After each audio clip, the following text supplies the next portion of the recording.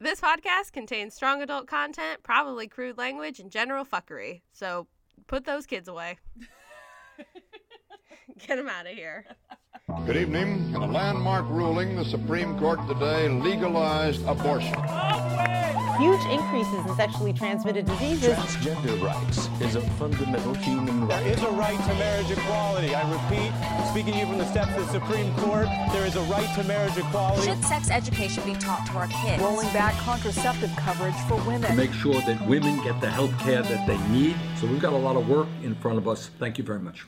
Hello! Welcome to Frisky History, a podcast series that explores the humorous, bizarre, and sometimes horrifying history of reproductive health, relationships, and sex. And my name is Robin. Hi, I am Lacey. She is Lacey. And we're here, and we're doing it. Episode 8. Oh, I got good drinks, Flying. got cocktails. Yes, it's Sirens in the background, so you know that we're living on the edge. Why even bother editing out background noise? We didn't get room sound, but who needs it? You know, when you have that real sound effects of the city. Of living next to a hospital. Love living in a hospital campus. Someone was just fighting in our hallway. Did you get much of that? God, I wanted to listen so hard. We should have fumbled with the keys. Oh, God, I gotta check my mail real fast. To get into the... Because I heard cursing and definitely some aggravation. But I didn't get any good content. And I couldn't even get a vibe of if they knew each other and they were arguing about, like, they were just, like, having some sort of little friend or significant other dispute and doing it in the hallway in front of everyone. Yeah. Which makes me think, because they're doing it in front of the hall, and I mean, like, in the front fucking entrance of the building. Yeah. They must not have known each other. They must have been, like, getting into a passing fight. But weird. That's, like, total guess. Yeah. I don't know. I mean, it looked like what I thought, where there were two people fighting who looked like they fight all the time, and then their third friend was standing at the bottom of the stairs kind of smiling on his phone because he's like, classic them. Oh, really? That's what you got? That's what I thought. That could be true. That could be. That's probably far more likely. But who knows? I wanted to stay so bad because I couldn't tell what they, like, I got just enough attitude from what they were saying that I was like, oh, this is a fight. And then I couldn't get a lot. I heard something about saying something a certain way. Like, don't talk to me like that. Maybe something that was said. Yeah. Shit, man. Man, I wish I lived, well, you know, like, I wish I just had, like, magical hearing powers. Yeah. I wish I had, like, a spidey sense for drama. Do you remember, like, those infomercials that, like, advertised, like, this little ear input that you could put in and you can hear a lot better? It was, like, a hearing aid, but it was specifically for, like, spy. I don't remember that, I need to find it because it was... I remember the commercial was, like, a person standing out, like, watering their lawn and listening to their neighbor's conversation. See, that seems weird when you say it like that. I know, but it's also, like, everybody wants to do that. Yeah, but it's also, like, exactly what I want to do right now is be able to hear my neighbor's conversation. Yeah, it's so interesting. Why are you fighting? Let me in on it. Yeah. And it's like, if I were having a fight and I found out people were listening in, I'd be like, yeah, I get it. Yeah, what should I do? How do I resolve this? Could you come in here and talk to us about it, please? I need an outside perspective. You're an unbiased third party. Am I right or what? Yeah, so I think everybody at work will, like, pause their headphones to listen to a conversation. Oh, I do it so much. I do it a lot. I do it all the time. It's like secretly pause, shameful. And sometimes I like pull out without picking up my whole arm. I kind of like T-Rex hand to like yank the one ear out in a way that like no one will notice. So I'm just like trying not to move my head either, and I like reach up and like pull my ear out real fast so I can hear even better. Wow, I'm gonna be watching for that. God, I love it. I love just listening to other people. Yeah. Yeah, me too. I don't know why it's so interesting. People are just so interesting. Yeah, especially when you hate them. Oh, yeah. You're like, everything they do is awful. Mm-hmm. I know. I'm definitely guilty of, like, I blame, like... No, of course not. No. I blame, like, reality television and social media because I also, like, get into these... I'll fall into these holes where I, like, have to internet stalk. Sometimes they're like people I barely know who I like maybe knew in high school, but sometimes they're just celebrities that I found out something about, and I'm like, I need to learn every single thing there is to know about this. Like when I saw like one video with fucking Blake Shelton, and I don't give a shit about him. I don't really care that much about Gwen Stefani. Like I'm more, I guess, more of a fan of hers than I'd say his. But one interview where he was just like, she's so great, and then I just spent like the next 2 hours Googling everything, watching all these YouTube videos just to like be like, what's your relationship like? When'd you meet? How'd you meet? You're gonna get married? You pregnant? Like, I needed all the questions answers. That's really good. Yeah. There was this meme that I saw. I mean, it's hard to explain it vocally. It's better when you see it. I'm glad you brought it up on the podcast. It's like, it says, when you are totally single, but then you see like a clickbait article that's like, is he cheating? And you're like, oh, is he? That's so funny. It's so I dramatic. love that. It's so dramatic looking, but it's so true because like I feel like I love to click on those articles that are like, 10 ways to know that like you're with the right person, and read them to my husband and just see if we like, half is like joking so we can make fun of how stupid it is, and the other half's me like really checking it. Like, do we do that? You're like, ha ha ha. Oh, okay. Yeah. Got it. We're doomed. I know. And there's like this list of like 35 or some article that was on like the New York Times that was like 30 something. I could be totally wrong. It could be like 18 questions. But the questions the number is important here, so I need you to get it right. It's like all writing on the number at the beginning of the list. It's true. Because it was a popular article, and it was like all the questions to ask the person you want to be with for life to know if you should really be together. Oh my god. And there's like a part of me that was like, this would be so funny if I did this with my partner. And then there's a part of me that's like, that sounds like it could go horribly wrong. Yeah, anytime, so I'm never gonna do that. Anytime YouTubers are doing like couples challenges and they're like, answer these questions and see if you know me, and I'm always like, Danny, quick. I know, bitch. You don't know me.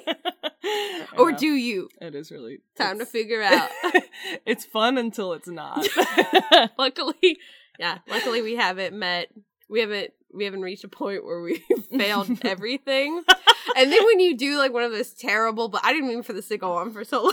I know, it's just really interesting. We're basically just having a conversation now, so hang on, kids. We'll be back with the podcast. But there was one time when, those BuzzFeed lists are like almost never accurate. Yeah. Oh yeah. They're always wrong. But there was one where it was like, answer these questions and we'll tell you where you met your significant other. And I was like, okay, BuzzFeed, okay. And so I did it, and it actually got it right. And I was just like, oh, it's meant to be, Danny. BuzzFeed said so. BuzzFeed got it right. That's pretty amazing. That's a sign for sure. I know. Those quizzes are always like, pick your favorite picture of garlic bread and we'll tell you which Jonas brother is jerking off to you.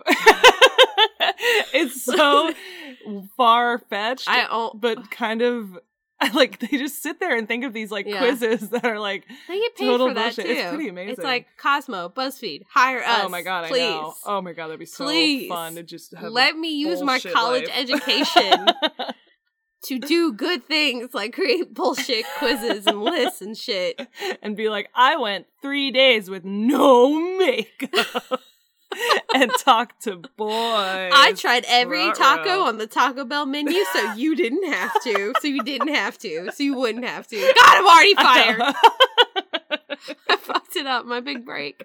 I know you fucked it up. It's all over. All right, I'll go back in my hole. Anyway, podcast. The real reason we're here. Right. So since I'm going on vacation, I sort of had to cram this, and not that that's an excuse. Yeah. But it is. So except that that's my excuse. I did this research in like 2 days. Yeah, I'm very impressed. I'm so impressed that we're here. Because I would have been like, I guess we don't have an episode next week because I didn't finish. But I couldn't let that happen because it is so easy. Well, it's so easy to like miss a week and then be like, oh, since we missed that 1 week that one time, we can miss this one. So I just want to get this shit I want to keep it consistent. I want our fans to rely on us. Yes. For that Thank you, sexy fans. content. Love it. All right. All cool. right. So let's hear the shit that you threw together in no time. I'm so excited. It's just a Dr. Seuss book. You just mix together like Dr. Seuss and 50 Shades of Grey and you call it an episode. Yeah, that would, I mean, honestly, that sounds really interesting. We'll come back to this idea, actually. Yeah. You know, let's cut that out so we can keep it for later. Yeah, no one will know. Steal our big idea. Patent pending. So the, we kind of talked about this before, how when we try to choose like a subject that might include like less research, we end up picking something more general, but then turns out there's so much fucking information that you could have gone on forever and ever and ever. You create hour and a half episodes by accident. And I feel like that's where this might go. But don't get scared, because it's pretty interesting. So I chose to do the history of sex education in the United States of America. Oh my god! I'm so excited. Yeah. I've actually really been interested. That's been on the list of like topics that I'm like so interested in. Okay. So I'm excited. Are there farm animals in here? Are there farm animals? No. Oh. In this room? Yes, in this tiny closet am I missing a sheep. Oh shit. No. But I'm really curious. I guess I didn't fall upon that. You have to make that an episode, because now I'm like... Farm animals in sex education? I'm not sure that's a whole episode worth. I think that is something that, like, before, in, like, rural areas, when, before sex education, like, really was a whole thing that kids used to learn by watching animals on the farm. Oh. Like, they pretty much learned everything about sex from... Right. Farm animals. So there's like a line in here that mentions that, because like I didn't know it was like an actual thing. No, I think you pretty much covered all of it then. It really was just that one line. Because I hadn't heard of that before. So tune in next week and bye. That's how people used to learn. So I hope you guys learned. I'm going to shut up now. Away today. Tell me about sex education. All right. So we're going to start in like the late 1800s / early 1900s when like the rapid urbanization during that time was accompanied by an increased interest in organized sexual education. I keep calling it like, and like Googling sexual education, but then I think of like a math teacher being like really sexy. And like teaching sexualized education. Yeah. Like she draws a 6 on the board and slowly and looks at you like and draws the 9. Yeah. Wasn't even going there.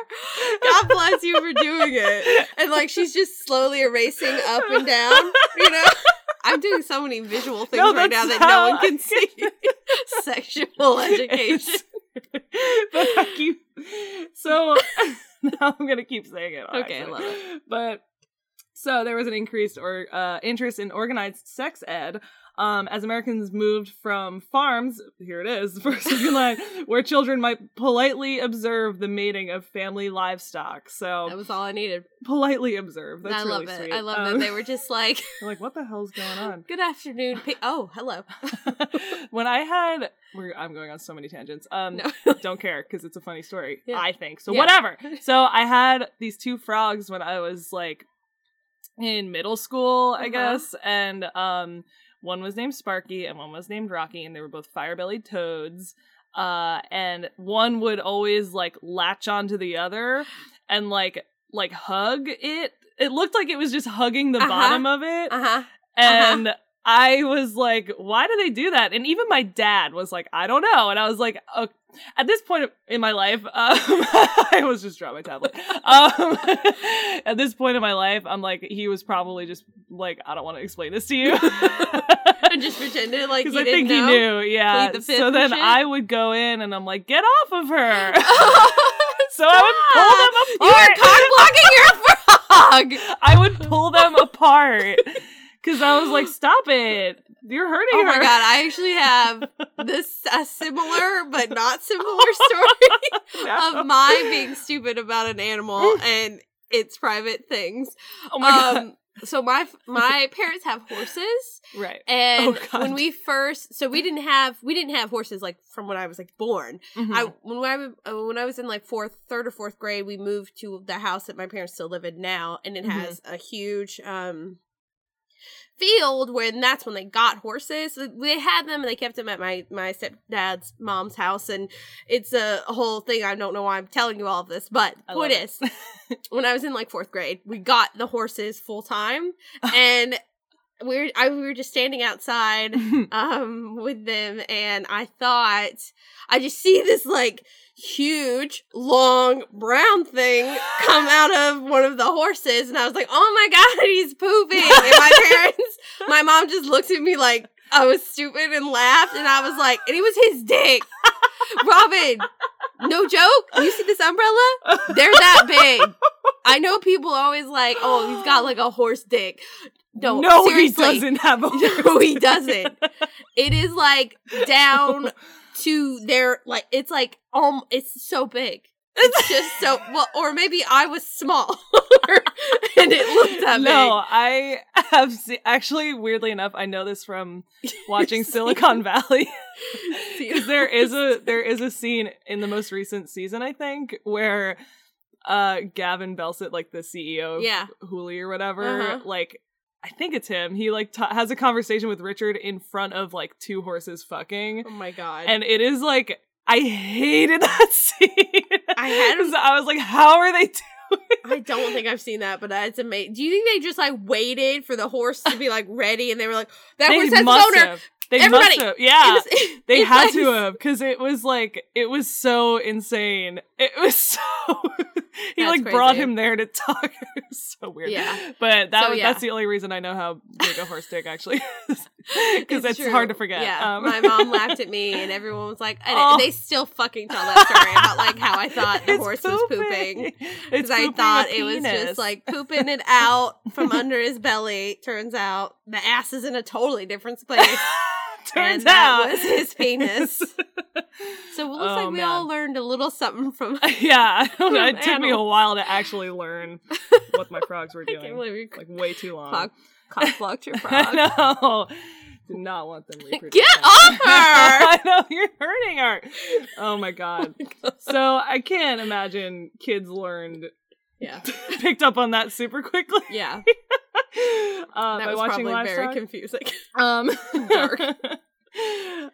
Yeah. So these Americans in this time, they were moving from farms to cities, rife with temptation. Public officials and everybody was seeing a greater need for classroom instruction about the facts of life and sex and whatever.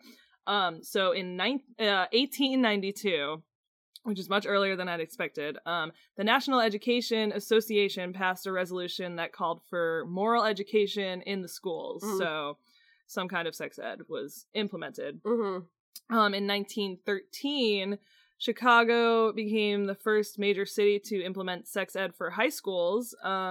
The program didn't last very long, though, because the Catholic Church soon launched a campaign against the initiative.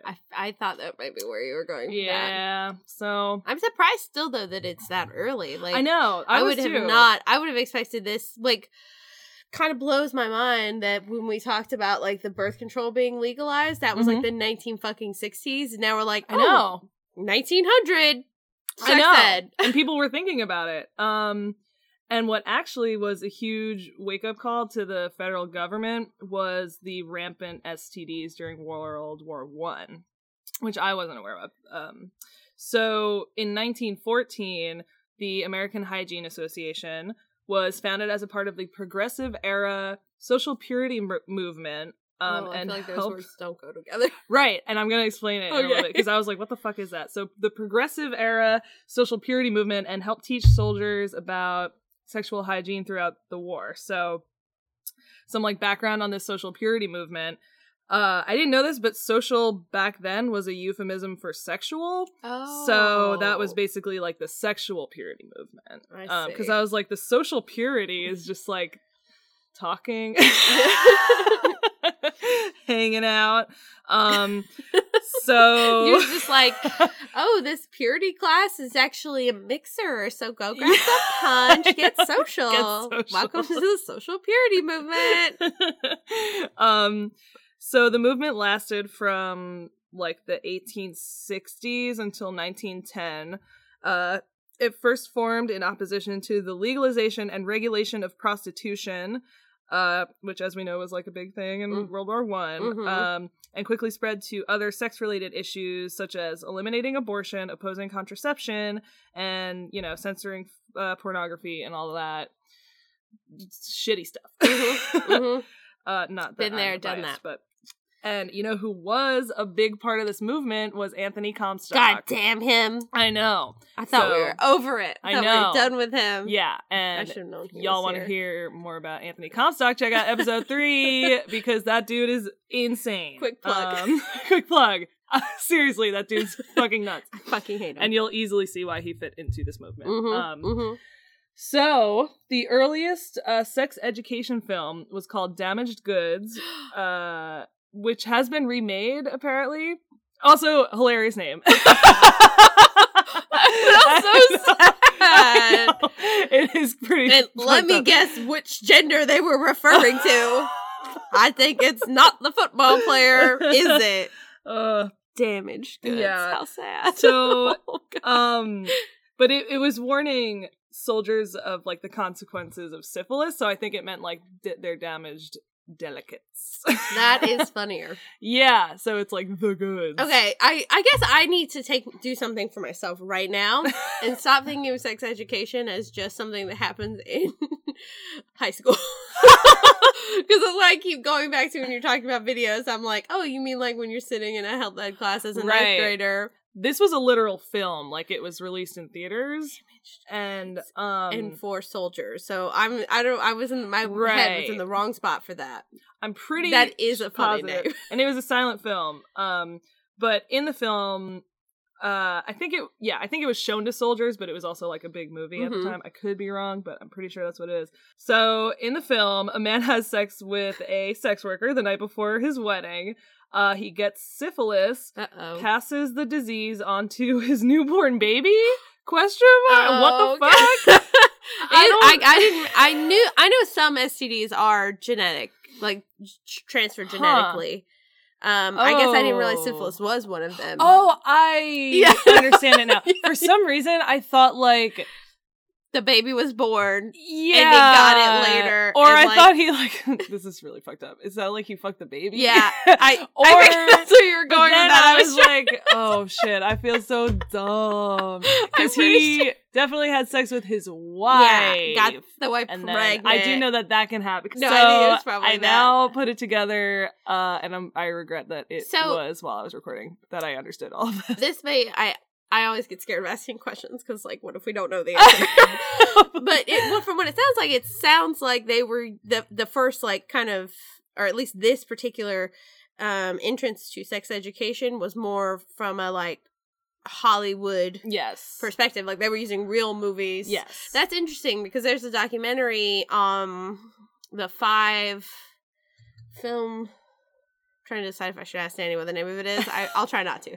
It's a documentary that came on Netflix, and it's about 5 directors who went to World War I and filmed the actual war and made movies from it.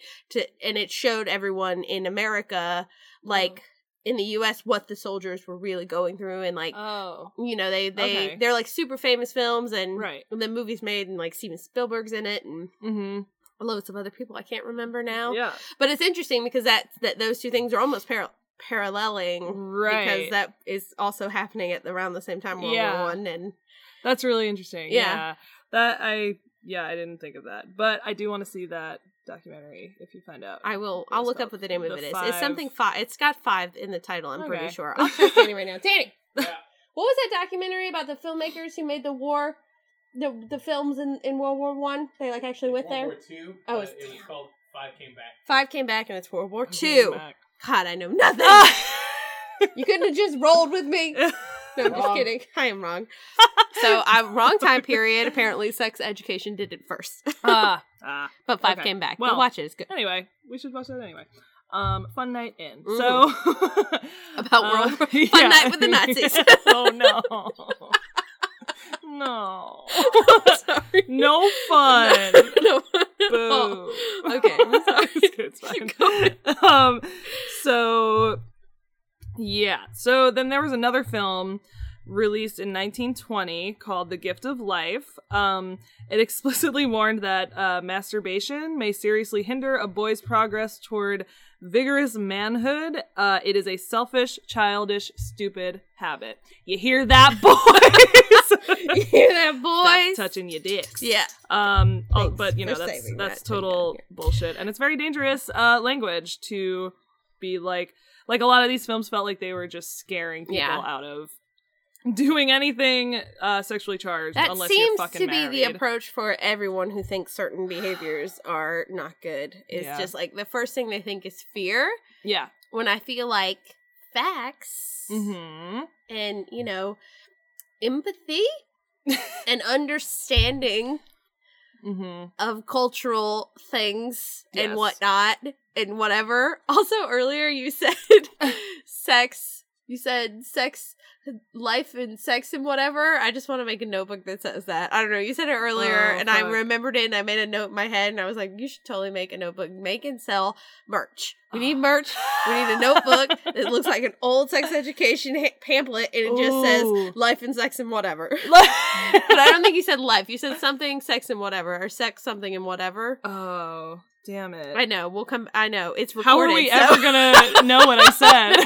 Who knows? We'll come back later to the recorded. Oh my God. I'm so glad I keep stopping you for all this great stuff. Well, it's just so natural the way we talk. I forget we're I recording. just forget that there's just a microphone right in the middle of us, like a big dark horse dick. Scarred for life. Great. Just kidding. It's really I'm good. sorry. Let's keep going. So, Bitch Media actually has a really good article about the super early sex education films and how they were, you know, probably more harmful than helpful. And in the article, they wrote, quote, a central message of these early films to their presumed male audience is that men who have sex without protection or with many women could unknowingly infect, quote, nice girls with venereal disease. In this framework, women who desire sex are painted as disease-carrying harlots.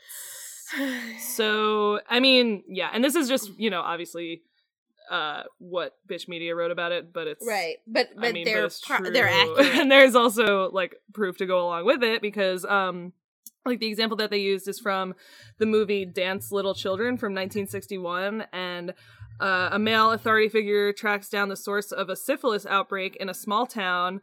The culprit is a, quote, tall, aggressive blonde who picks up guys at the ballpark. So it's just painting women in this horrible light. And it's like, if you get an STD, it's all the woman's fault and not the man's fault at all. And definitely not any of the churches or men like Comstock who are trying to stop all of these preventative measures that could have just solved the problem to begin with and let them freely have a sex life that they want. For sure. Definitely not their fault. It's for sure the ladies. Yeah. And their nasty little running vaginas. amok. I just got a text message from my best friend Vanessa saying, listening to your recent podcast now, and holy shit, that story so far. And I was like, I love it. Where people are listening, we're recording, it's happening. Oh my God. So shout out to Vanessa. Thanks, for Vanessa, supporting us. And okay. So nice. And also that's why I'm not texting you back for a while. Sorry. I also feel like when people listen to our podcast, I feel like Jeb Bush, because when he was running, he literally, like, someone went up to, there's a video of this where someone went up to him and was like, hey, I'm gonna vote for you this election, and he was like, really? And he hugged this man. He hugged him because this guy happy. had and I was like, oh my God. Poor Jeb Bush, but also not poor Jeb Bush, because like, fuck that guy, but anyway, but I do feel like that. I'm like, oh my God, they're listening. Oh my God. Thank you so much. But no, it's incredible, and also incredible that things like that managed to happen, like that a woman would become. It's just like, how did we get to that point where that just became the natural like inclination of society is to immediately men up, women down here. You know, like it's just so strange and it's amazing, and it's like I can't get over it. It's amazingly in a bad way. It's like amazing as in it blows my fucking mind that happens. Mm-hmm. But also doesn't. I'm also like, of course.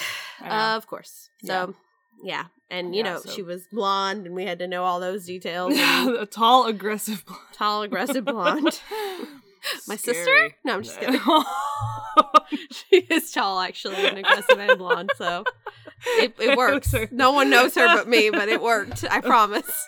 My mom's laughing right now. Her and me are the only two enjoying that joke. Aww. Okay. I'm sure she's nice.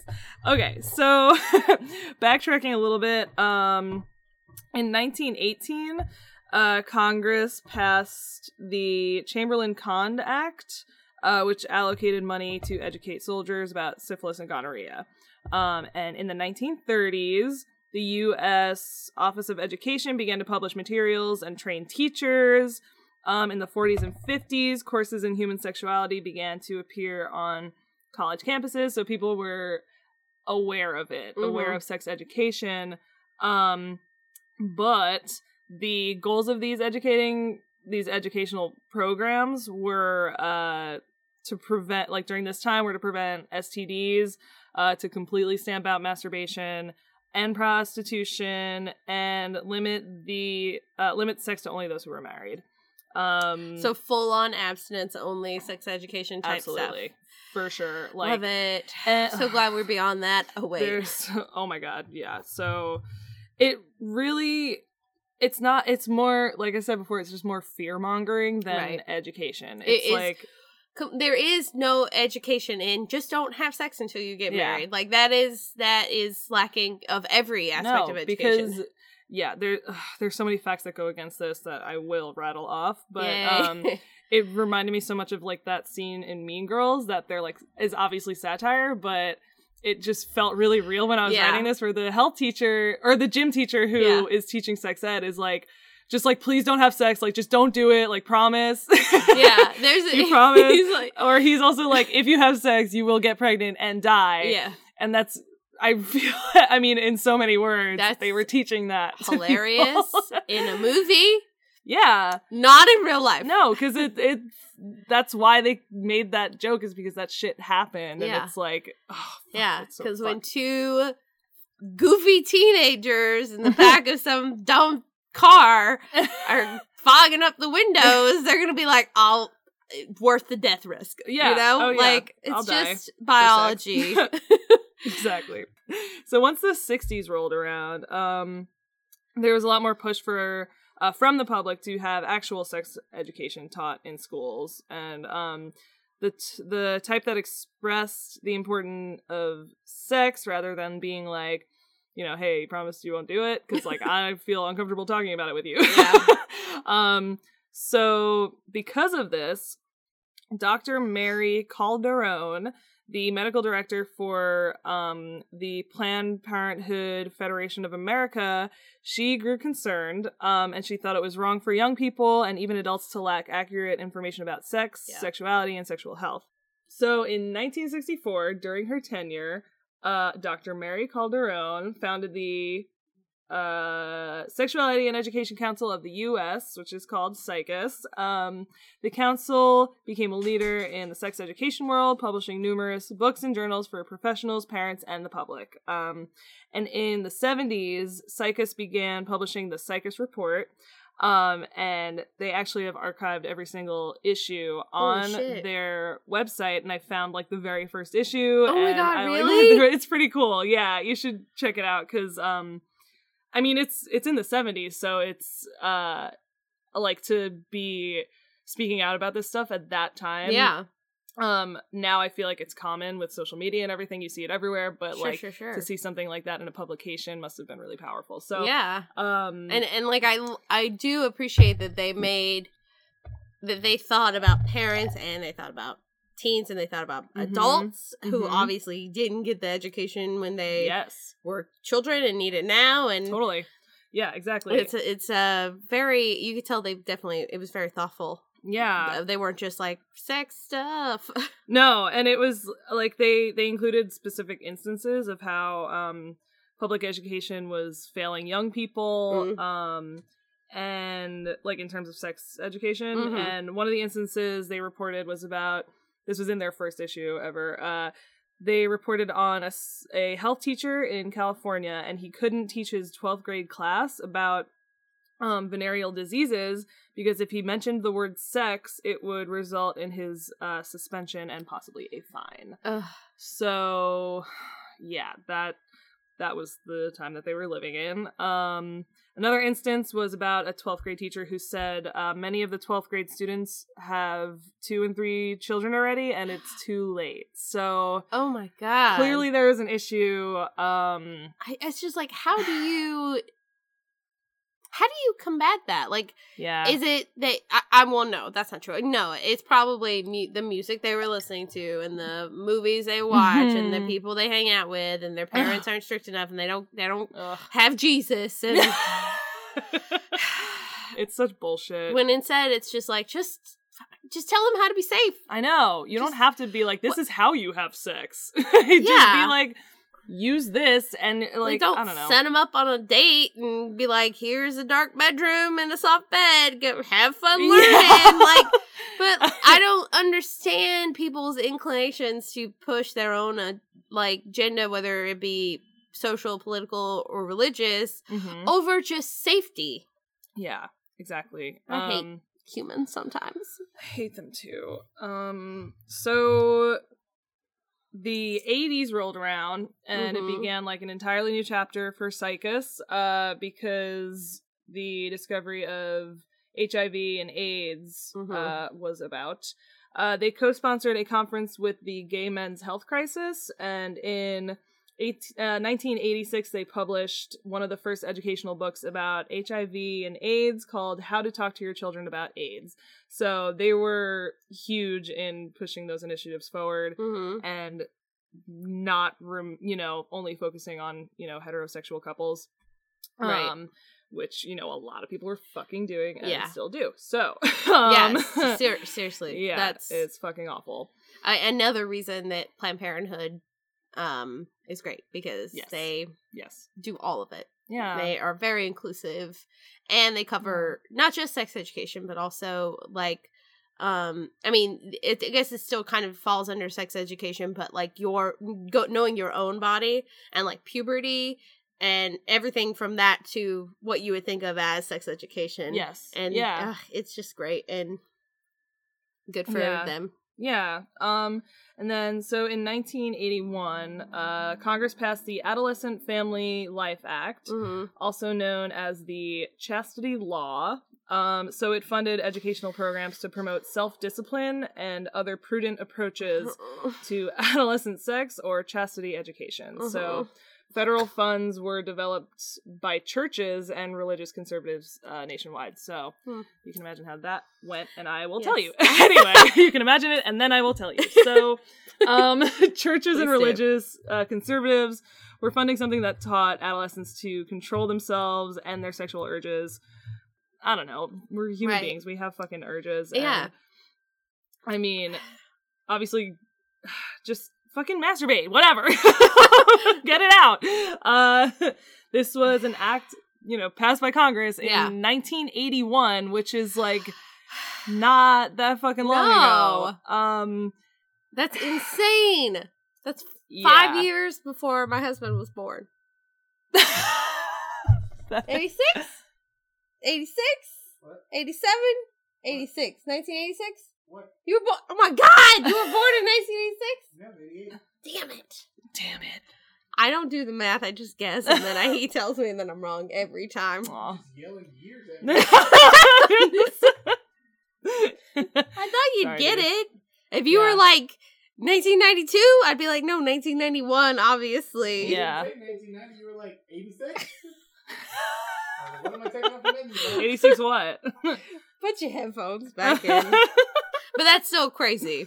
It is. It's fucking depressing. 7 years, and there was that happening. It's awful. So, so the American Civil Liberties Union, the ACLU, challenged this act in court, calling it a Trojan horse that smuggled the doctrines of the Christian right, particularly its opposition to abortion, to public school children at public expense in violation of the principle of separation of church and state. So that was their argument, which is a really good argument, but it's also like, why must we bring in church and state at all? Why can't we just say this is a horrible way to educate work people? Now. And it's it doesn't even work now, so it's like... Oh, exactly. So I mean, I appreciate the effort, and you're right, it's good to... Yeah, and I'm glad they fought back. Yeah, but for sure. It's just, I mean, they knew what they were doing in fighting back, and they knew how to do it because of what they were going up against, so that's the way they had to frame it. And then, so let's see, in 1990...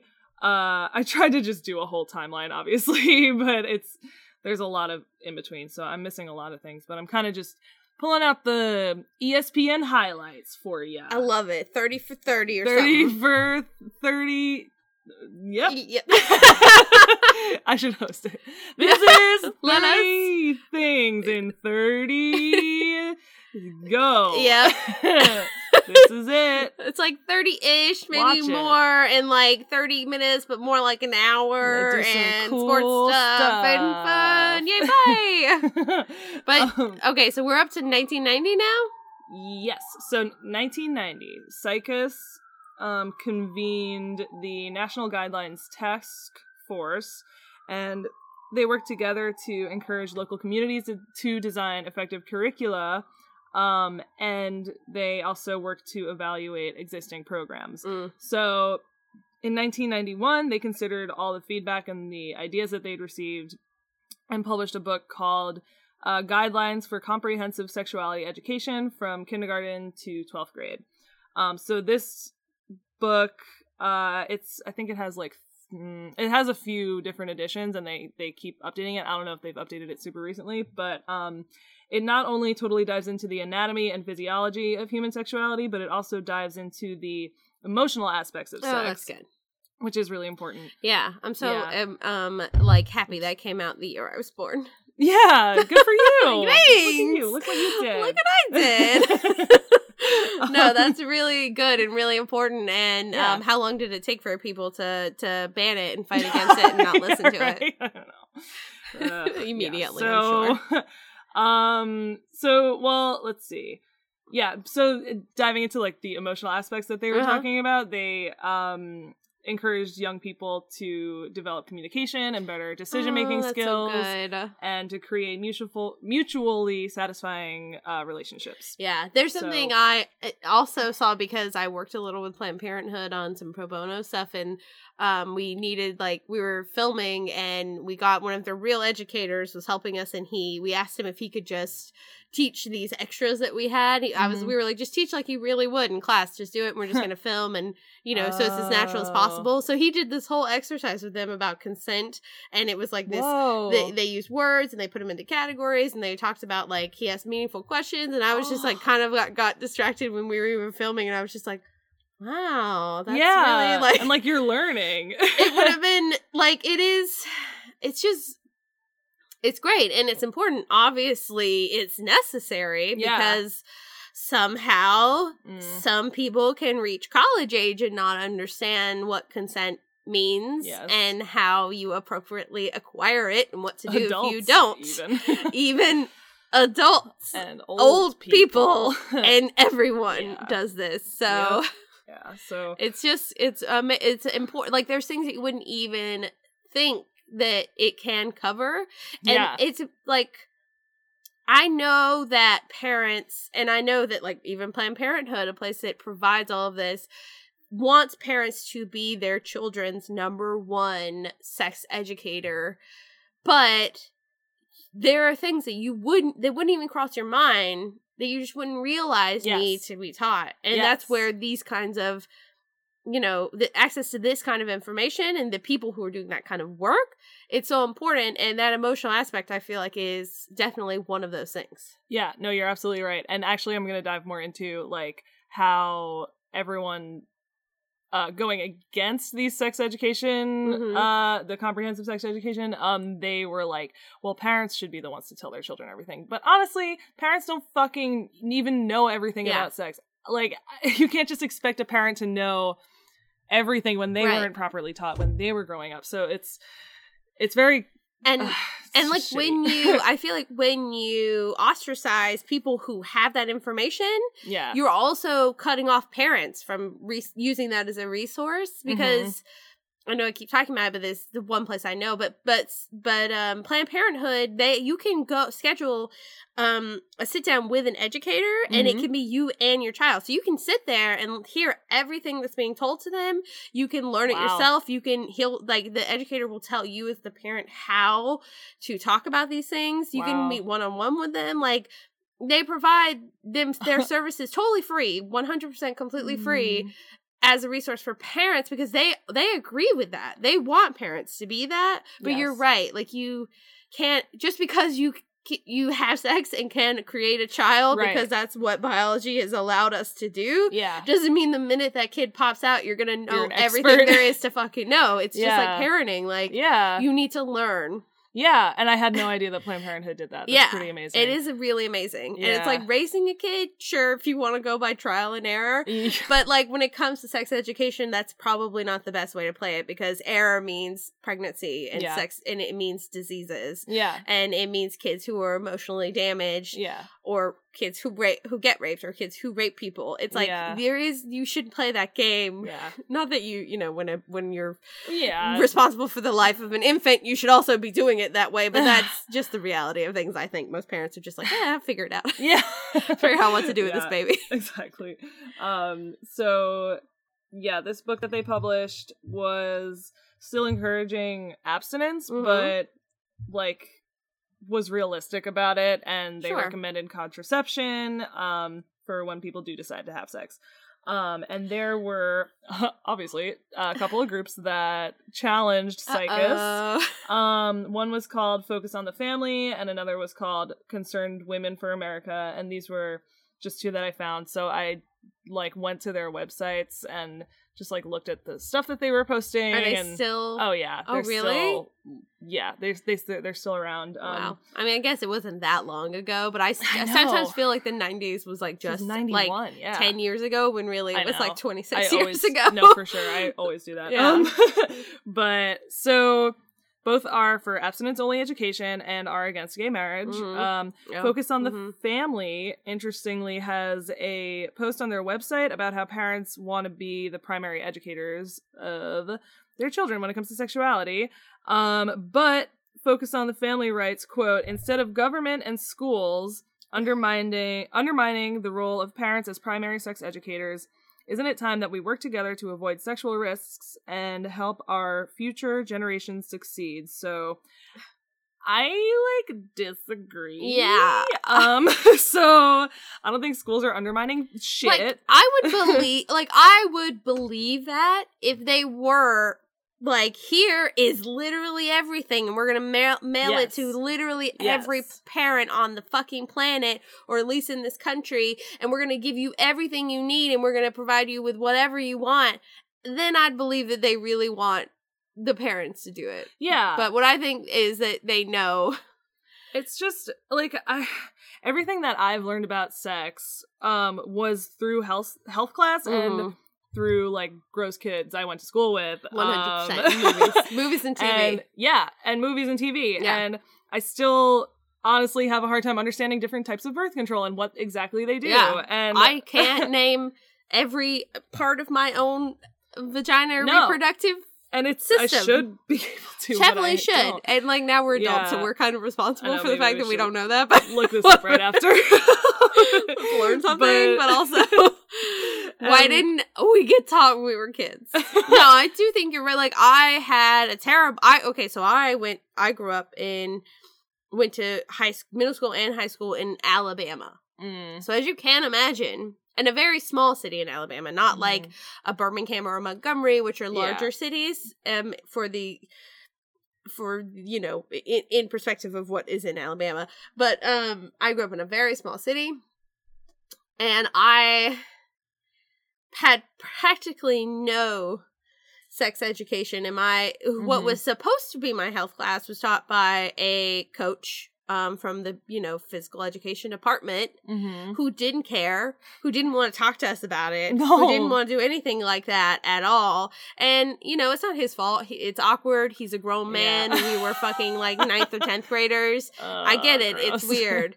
And I don't disagree totally. But then give that responsibility to someone who could. Like, if you want to split up the sex education classes and just put the girls with a female teacher, put the boys with a male teacher, whatever, as long as they get it. Just whatever you have to do to make a teacher comfortable or parent comfortable. I guess you can make some, you shouldn't have to, but I get it. Right. I could see, when I think about my PE teacher teaching me about my own vagina, it does make me uncomfortable. But also you can have people like Planned Parenthood, you can hire someone from there who is a sex educator to come in and talk to your kids about it. So you don't have to be the one to do it. Yeah, exactly. Do that. But it's like, as you can imagine, growing up in a southern, very religious state, very red state, no one wanted sex education to happen. Yeah. And so, I did learn things from just, movies and TV that I may or may not have watched when I maybe wasn't supposed to. My mom was gone. I know. Well, we've all been there. Yeah.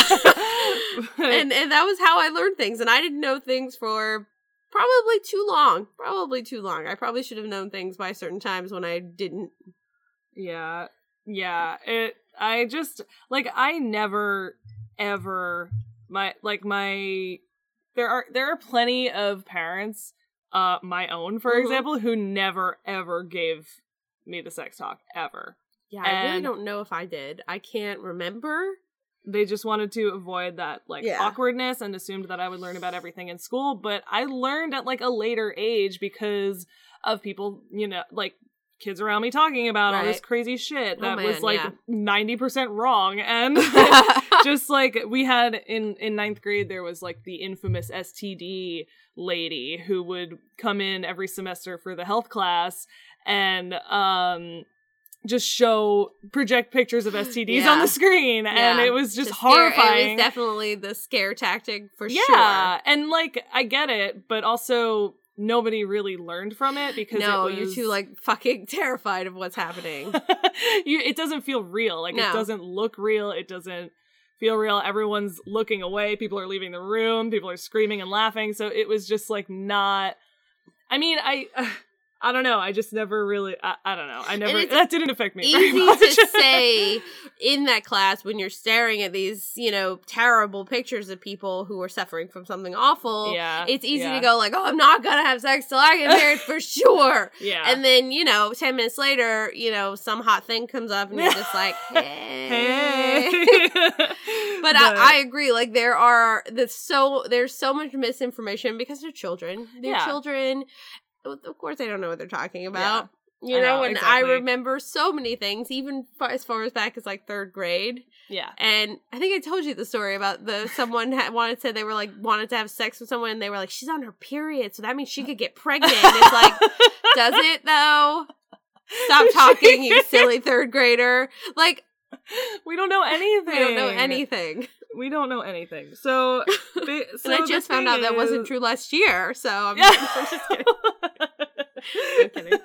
So the thing is, Focus on the Family believes that abstinence only is the only kind of sex ed that should be taught in schools. So they think that birth control and safe sex talks should never even be brought up. Mm-hmm. And they also said this, quote, unfortunately, groups such as Planned Parenthood zealously offer to come into public schools and teach comprehensive sex education, which surveys find is contrary to what most families want their children to learn about sex. Mm-hmm. Planned Parenthood and like-minded groups teach children an anything-goes approach to human sexuality, which is most often devoid of values, morals, and context.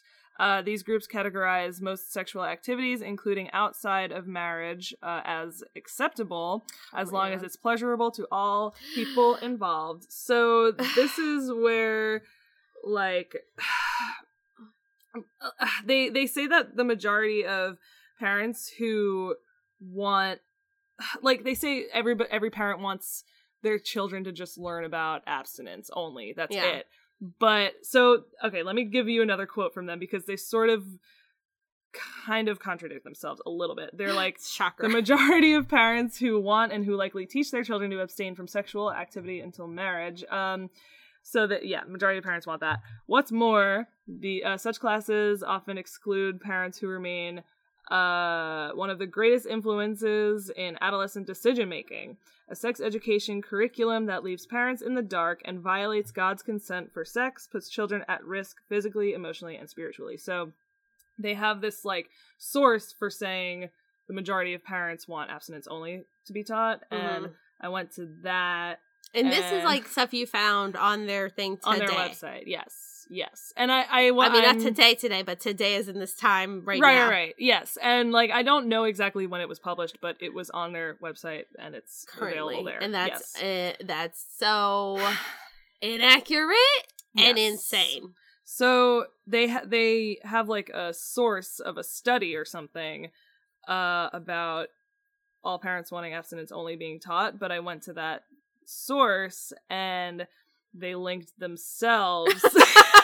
And then they also, it was just like a different article that they had written and it didn't really say anything about it. And then I went further into the source and the website didn't exist. So I'm just saying that I couldn't find where they got that information from, because is amazing. There are totally different facts, like from actual studies done and actual surveys. I love that they source themselves. And I was like, what the fuck? So yeah, there is much stronger proof that parents throughout America want their children to be taught about safe sex, so I don't buy this at all. In 1993, the U.S. Supreme Court held that federally funded programs must delete direct references to religion. So such programs could no longer, for example, suggest that students, quote, take Christ on a date as a chaperone. I love that one. I'm very happy with that. Yeah. That could be there. Yes. That's good. Because you know what? I'm like scared to agree with anything, because I know like the minute after you say it, you're going to come back with some other thing about it. And then also delete everything that mentions nudity, sex, genitals, touching. Well, that's kind of... Oh, great. I mean, so... Yeah, they like delete all references to Christ. But some of the biggest federal grant recipients, including abstinence-only programs like Sex Respect and Teen Aid, had already had success into like getting into schools, and schools were adopting their programs. See, this is why it like blows my mind that those things are like. It's like when you have an argument with someone of whether or not to do something, and it's like if you can't agree, then it's like one person kind of wins, because if you can't agree, you probably aren't going to do it, and then that person kind of wins because their thing was not to do it. Yeah. Does that make sense? Yeah. I'm being very vague, but it's like this idea of like when one person is on the side of nothing, of imposing nothing, that's the way, that's usually the like also happens to be the compromise area, the default. But like in this case, because again I know this and I'm sorry to be just like spewing Planned Parenthood everything, but I know that Planned Parenthood bases their sex education on 3 things, and I cannot remember. It's like age appropriate, values free, and like biologically accurate, but that's not the words they use. I can't remember the third one, but I know it's values free and age appropriate. So it's like, but at no point does Planned Parenthood say something negative about being a religion, like a religion. They just don't get involved in that. They're like, that is your personal life. That's up to you and your personal family, whatever you practice at home and with your family. Right. Which really makes it all inclusive. Yeah. In that aspect, because they're like, we don't want to talk about that part. We just want to give you the facts, and we want to make sure you're learning what you should know and no more, no less. Absolutely. And so it's like crazy to me that this thing that's pushing something that has nothing to do with sex education technically, even though I'm sure they disagree with me, you know, that it is somehow in their minds the default kind of thing. Exactly. And like we've sort of said, like, just because religious statements had to be removed from sexual education doesn't mean all programs had to include any kind of safe sex topics in their curricula. So around this time, we're still in 1993. Wow.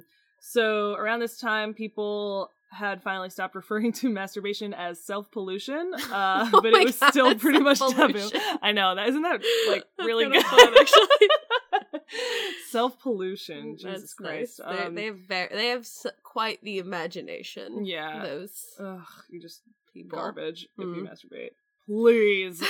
Please. Okay, so this is my favorite part of the story, and I wish I could have done an entire episode on this person that I'm going to talk about, but hopefully it opens a door to the future, because she seems incredible. So, in 1993, Bill Clinton appointed Dr. Jocelyn Elders as the first African-American Surgeon General of the United States, which is a huge moment, obviously. Very much so.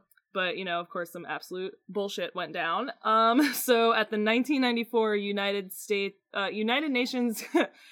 Nations Conference on AIDS, Dr. Elders was asked about promoting masturbation to prevent young people from engaging in riskier sexual behavior. And she said, quote, "I think it's a part of human sexuality, and perhaps it should be taught." And this caused, like, an absolute uproar. She, like, in the past, she already had, like, I mean, people fucking hated her because she was, like, fucking smart. Yeah. And she said, she had already, like, upset everybody by saying, quote, "We really need to get over this love affair with the fetus and start worrying about the children," meaning we need to stop worrying about women choosing to get abortions and worry more about educating our children. Yeah, and healthcare and all the things for all the people who are, it's fine. It's a subject for another day, but of course, love her opinions. Yeah, she just seemed like she didn't give a fuck, and she was like, whatever, I'm right. And you guys are all fucking idiots, and you're all whatever. So she was also in favor of handing out condoms to public schools, and Rush Limbaugh named her the Condom Queen. That's, I'm sure he meant that to be insulting. I'm sure he did, but I kind of want a shirt that's just like Condom Queen. I think I want, like, the license plate on my car to say that. First I want a car, and then I want a license plate that exactly, says Condom Queen. We're in the same boat. I'm like, exactly, yeah. So the public was obviously already upset with her. Clinton felt that her promoting masturbation education was the final straw, and he asked her to resign. That's so ridiculous. Isn't it fucked up? I mean, okay, for boys, there I could see less risk there, like, but the fact that there are so many stories about people going into hospitals to get things removed from their anus, like light bulbs and the other things that get stuck up in there. Sure, yeah. Can you imagine the things they could think of when they like just need to have a release? Yeah. You don't have to like tell them to take their penises out or take their clothes off and like physically show them. Yeah. But there's nothing wrong with explaining safely how to do that, because I mean, for girls, like, it is something that you don't totally understand, because you don't understand where nerves are, what things can safely go inside or outside, or sanitary things, or the risks of infections, and it's just like, you know, it doesn't have to be porn. I know, and people were like freaking out because they thought she meant teach kids how to masturbate, but she was like, I'm just trying to let them know that it's normal. And I don't want to fucking teach anyone how to do it. But she had to resign regardless. Just be safe. Just don't be afraid of it. Don't feel guilty about it, and just be safe when you do it. I know. And be responsible. Lock the door. It's fine to and please don't use gross gym socks, because that's disgusting, and your mother has to wash those. There's actually a documentary called Sticky Self-Love Story. And it came out in 2016. It came out in 2016, and she's in it, and she stands by all of her views and everything that she did. So I really want to see that. And it came out a couple years ago, so that's you know, I'm gonna look that up. So by 1996, the federal government began pouring more and more money into programs that promote abstinence until marriage and censor vital healthcare information, creating a hostile environment for gay and lesbian students, reinforcing gender and racial stereotypes, and in some instances continue to promote one religious perspective. So even though it was like illegal, they fucking did it anyway and got away with it. Shocker. I mean, everyone says that church and state shit, but it's like, have you heard the Pledge of Allegiance? Exactly. Doesn't sound much like they're separated. So keep in mind that this is in 1996. These programs taught that a mutually faithful monogamous marriage is the expected standard of sexual activity, and sexual activity outside the context of marriage is likely to have harmful psychological and physical effects, which, okay. Moving on. They teach that that bearing children out of wedlock is likely to have harmful consequences for the child's parents, and society.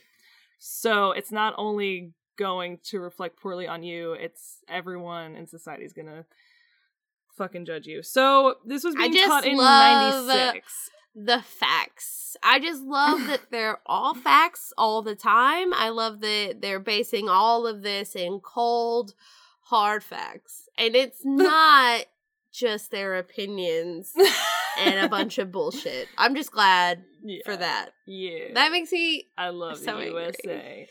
That makes me so angry. Oh, God. So there were a few studies that were released pointing out the dangers of abstinence-only programs. One was the Waxman Report in 2004.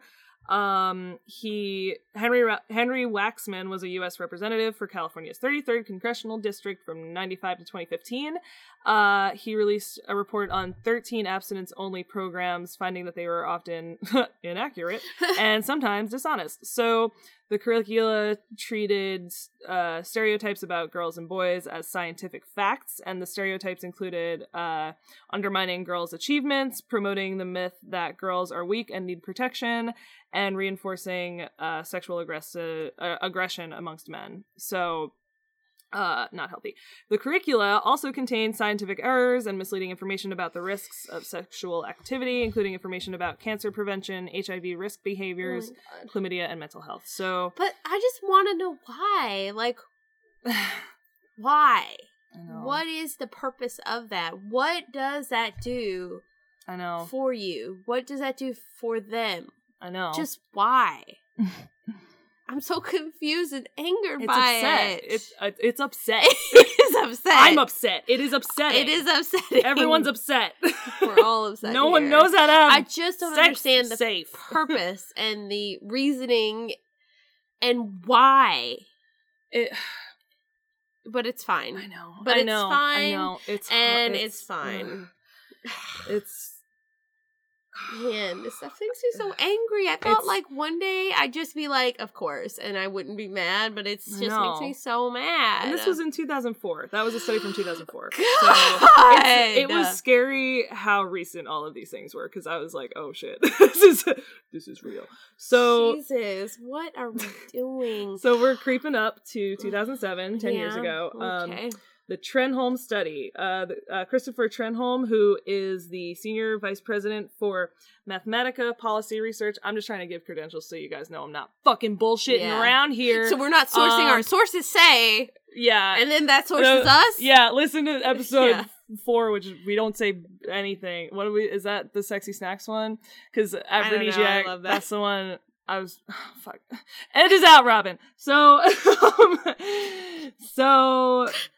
the Trenholm study, Trenholm study focused on 4 different abstinence-only programs in the U.S. So it only focused on 4, but still gained some pretty profound insights. His evidence was based on data collected from teens 4 to 6 years after these 4 studies, if that makes sense. So I assume, interviewed them and took what they had learned from these programs. These programs also took place in Virginia, Florida, Wisconsin, and Mississippi. And some of his findings that I summarized were that no program helped teens abstain from sex any longer than other teens, which I think is amazing. And I think just proves all of just that one fact is like, you can teach abstinence only, but kids are still gonna fuck. I feel like I shouldn't have said kids. Young adults. Teens. Young adults. Oh, Lord. No, you're teens right. Are still gonna fuck. And honestly, how many times has this research been done? And how many times has it been presented? And how many times are they just like, oh, well, nope, abstinence only? And it's like, it doesn't fucking work. No. It doesn't work. No.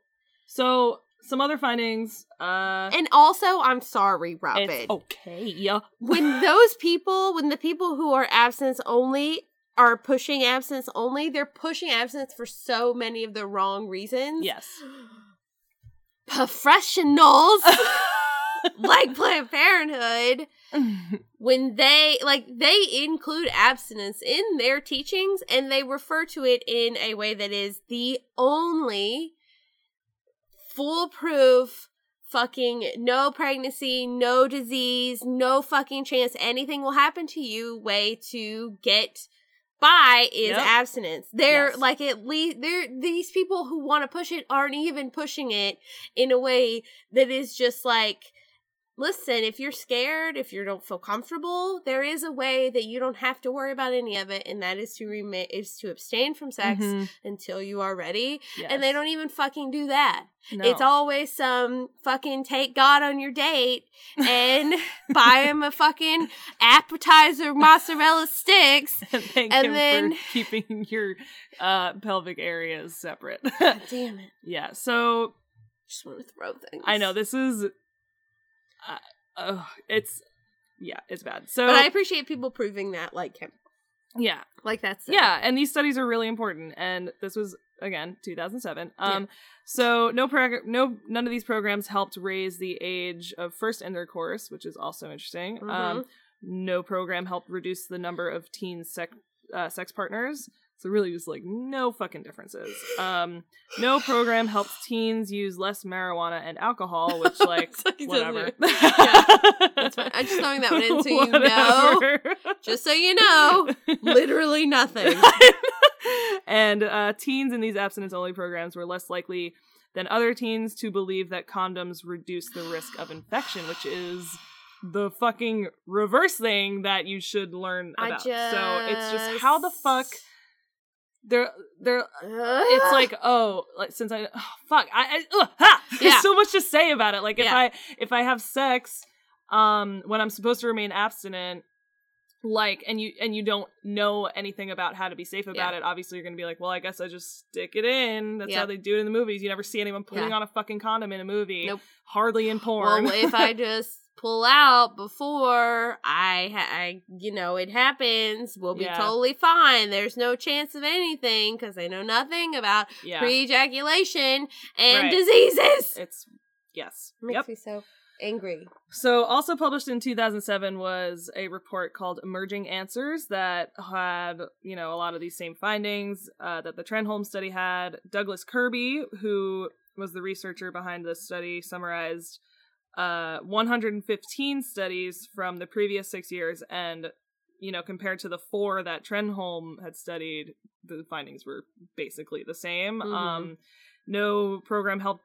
He also found that no program helped reduce the number of teens sex partners. None of them helped improve the use of condoms or other contraceptions. I already said all this shit. Sorry. No, but I love it because it's just like just reiterating, just 0, 0, 0, 0 help. Just zero on everything. Did nothing.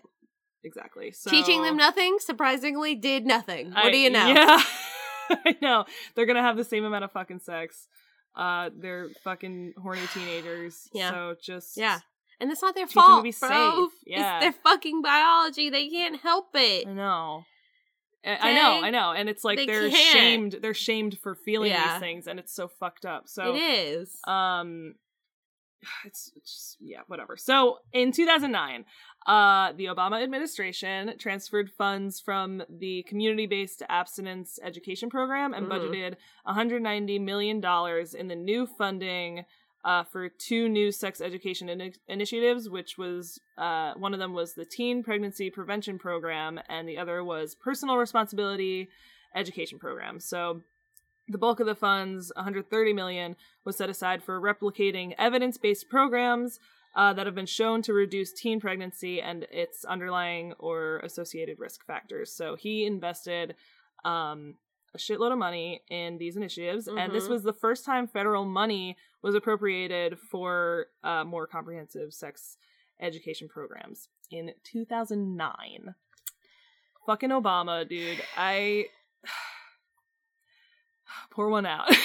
Dude, like, that made me... That is a great move. It's huge. That's wonderful. You know, I have lots of opinions about Obama as a president. Sure, yeah.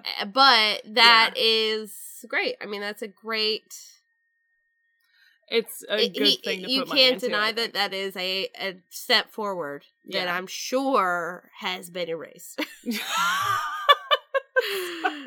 Laughing so hard, but it's just laughing because I'm so it's sad and depressed and it's terrible and awful. It's and just like, why did 100% true? And my ears are so warm right now because I'm angry. Sick. I have tiny little ears and they get very red and warm when I get mad or drunk. There's like steam coming out of your ears. Yeah.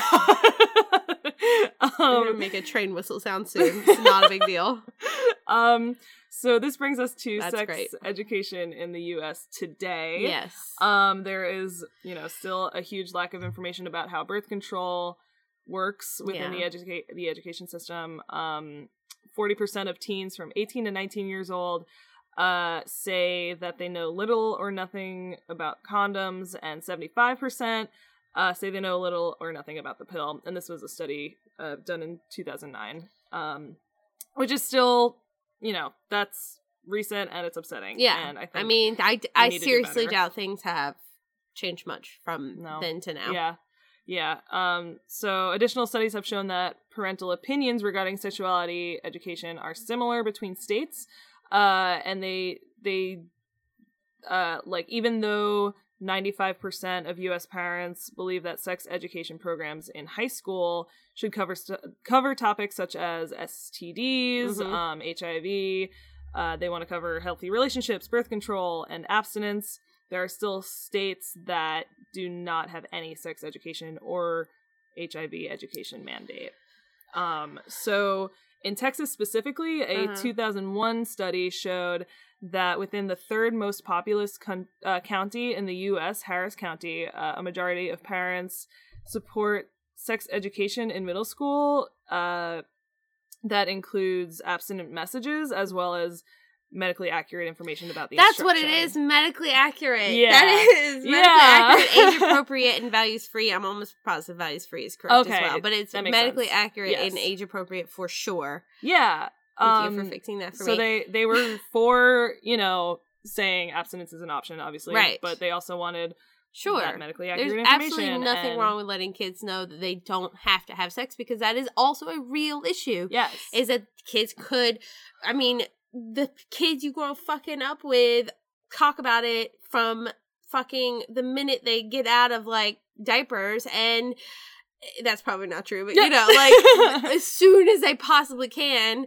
And it's it is important to let girls and boys know, and young adults and teens, that they don't have to engage in sexual activity until they want to, until they feel comfortable, and they can do it when they want, how they want. Yes.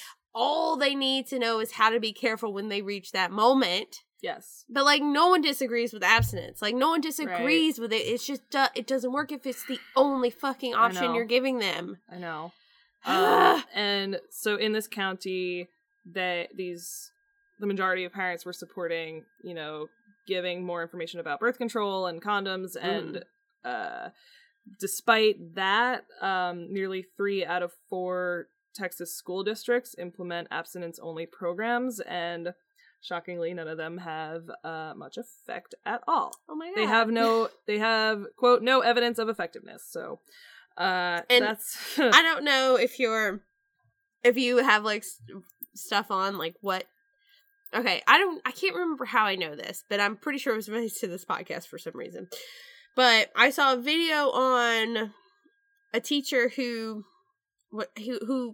worked in a school where they had these like abstinence only, no sex education beyond that, no teaching children anything. But he like taught the kids in his class, taught them how to put a condom on using his sock and foot.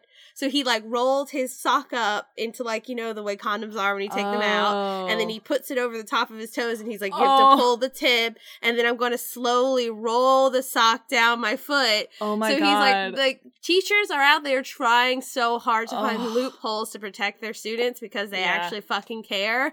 But, you know, like you said, that guy who's like, if you tell them you fucking suspended or you risk losing your job and being like blackballed and not being able to get a job teaching anywhere else because everyone's gonna be like, fucking, he's a pervert or whatever. Fired, and so it's like teachers are out there finding these weird, dumb loopholes to teach kids something so that they can be safe and taken care of when they're like not even allowed to.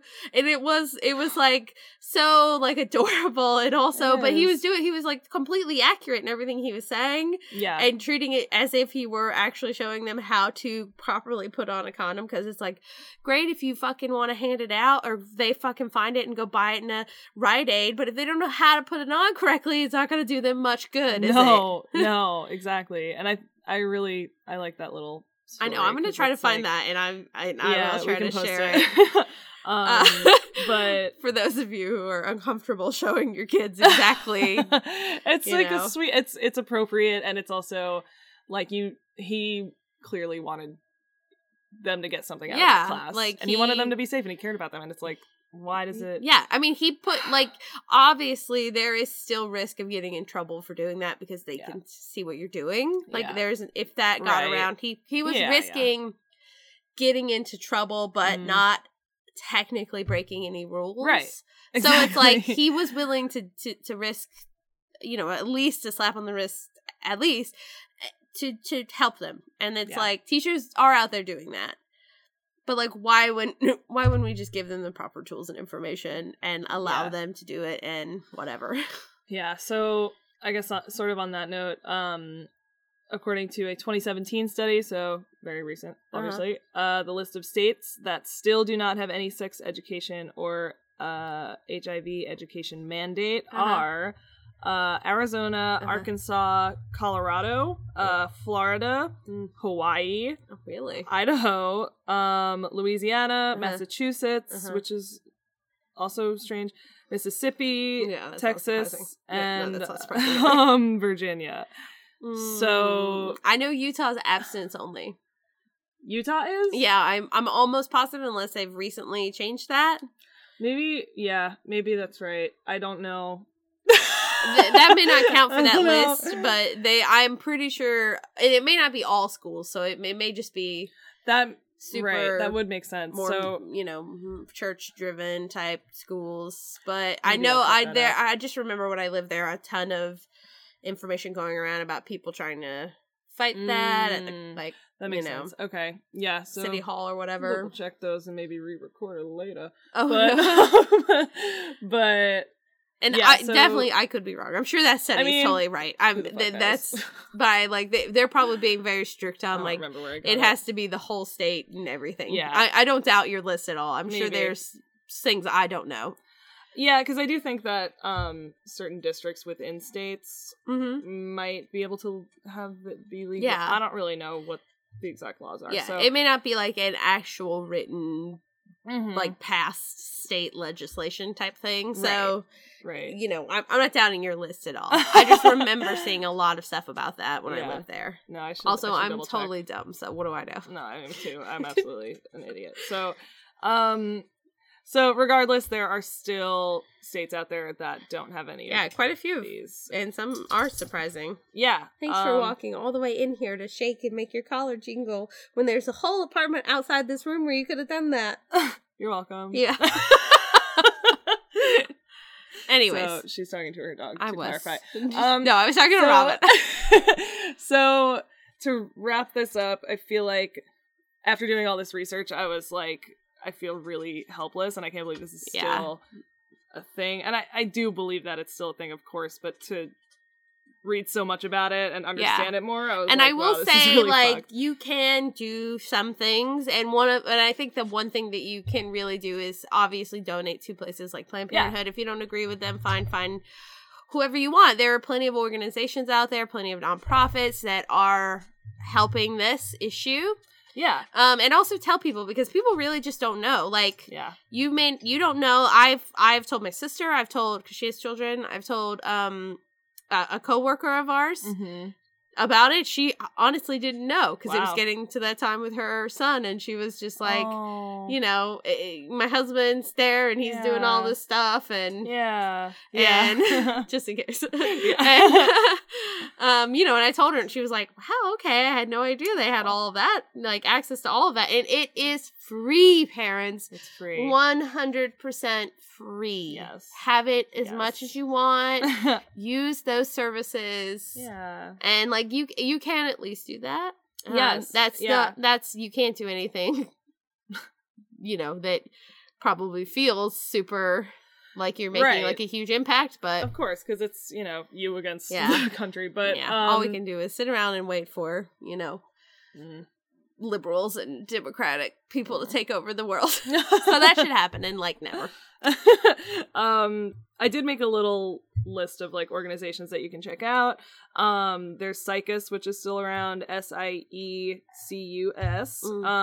There's Advocates for Youth. There's of course Planned Parenthood, right? And there's also the American Public Health Association. Oh, that's a perfect one. That's such a great one if you feel uncomfortable about other stuff. Yes. Like that's totally good. I had no idea that they did anything like that. Yeah, they support all that comprehensive sex education shit. Oh, it's amazing how when you talk to health professionals, they actually like stuff. All the stuff that's medically accurate and stuff. Yeah. It's great. And there's a whole bunch more that actually SICUS lists for you. So if you go to the SICUS website, they will link you. I will post this link somewhere on our social media. And it's like this article called Who Supports Comprehensive Sex Education? And there's a bunch of organizations listed there. So you can check those out, learn more about them, tell everybody about them. And that's all I got. I loved it. Thank you for sharing. It was long-winded. No, but there's a fucking lot there, and there's still more. Yeah. I promise. So, yeah, I don't know. I learned a lot from that process. I did too. I did not know most of that, and I feel like I'm very curious about how sex education is handled in other countries, like maybe European countries that are like, I know, you know, like say France, it's a little more open about sexuality. Yes, they're not quite as conservative about, you know, bodies as we are, because obviously it seems obvious that you wouldn't be, but whatever. So I'd be curious as to like the history of it in a less kind of touchy conservative country and culture. Right.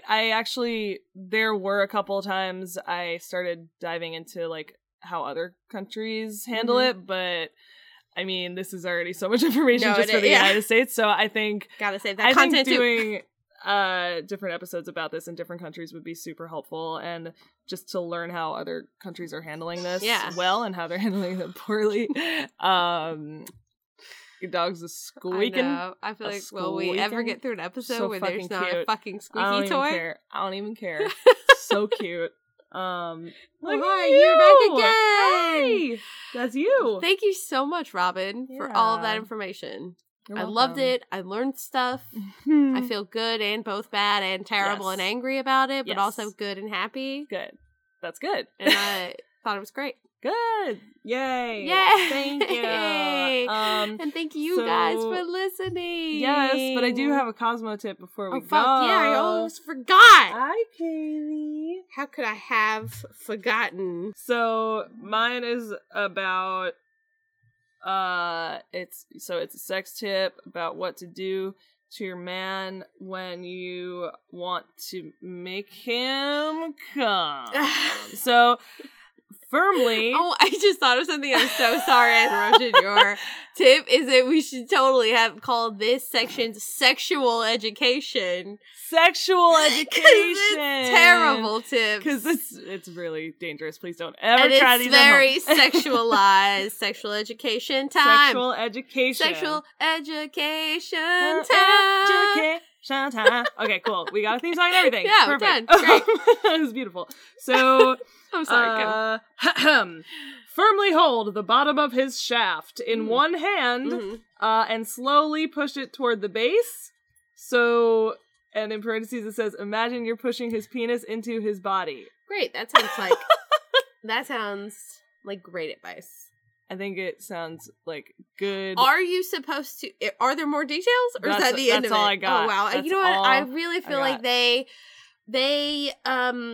there is a danger to the lack of details that they include because it's like I don't know. Is this supposed to be loose grip? Like I know it said firm grip, right? Firmly grip. Firmly grip. But does firmly grip mean like squeeze so that your hand doesn't move easily, or does it just mean like as if you're picking up a glass and don't want to drop it, kind of thing? Yeah, it's.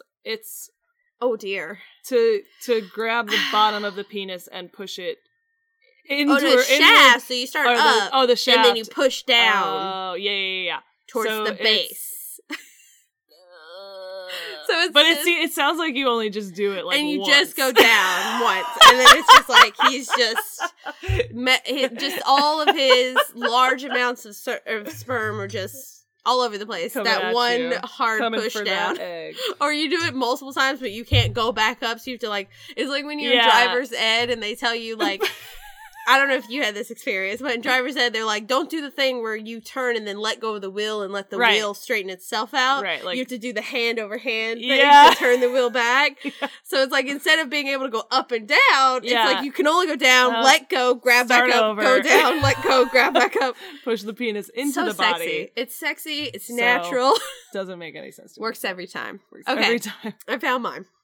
The title, the article is obviously like a collection of them. So this one is just titled WTF ? So that's why I was like, this one sounds good. The tip: make a bedroom burrito while you're I love it already. Okay. Make a bedroom burrito while you're rolling around in bed. Wrap her up in the sheet so she can't do anything with her arms. And it's like, one, have you ever seen a burrito? Because that's like a full body thing. And it's like, you're going to have a hard time. I love it if it's just like, roll her up in the thickest, itchiest comforter you have, and then dry hump her while she can't breathe and probably start sweating. And it'll be magical. You guys are going to love it. You're going to love it. But I guess maybe do they mean like roll her from waist up? That's what it sounds like. Or just like arms. Because one, you lose in. access to the chest. There are definitely sexier ways to lose the use of your arms in sex. Just grab her wrist if she's into it and she's okay with it, and then you don't do it firmly. But don't start just wrapping her up. Don't just grab a sheet and burrito her. God, no. You know. And that seems terrible. It's just like fucking a pillow or something. Or an actual burrito. Or and it's just a real burrito, which I'm all for. So I want to eat it, but I don't know how I feel about the rest of that. Yeah. But it's just like, make a bedroom burrito. Yeah. And then just grab the shaft and push down. Yep. So you guys are going to have fun next time. Yeah, so enjoy your long week. Wait, no, this comes out right before the long weekend. No, it doesn't. Nope. That's a Monday. Hope you enjoyed your long weekend that's already happened. Sorry, we're not used to recording early. We're terrible procrastinators who record right on time. Yes, that's correct. Every time. So thank you. Thanks, guys. We'll see you next week. See ya. Next Frisky Friday. You can find us on the internet at Facebook, Instagram, and Twitter. Our handle is @FriskyHistory. You can also listen on SoundCloud, Stitcher, iTunes, Google maybe has one. Anywhere podcasts are available. You can direct your questions, concerns, feedback, and weird sex stories to our email at friskyhistory@gmail.com. Yeah. So, bye.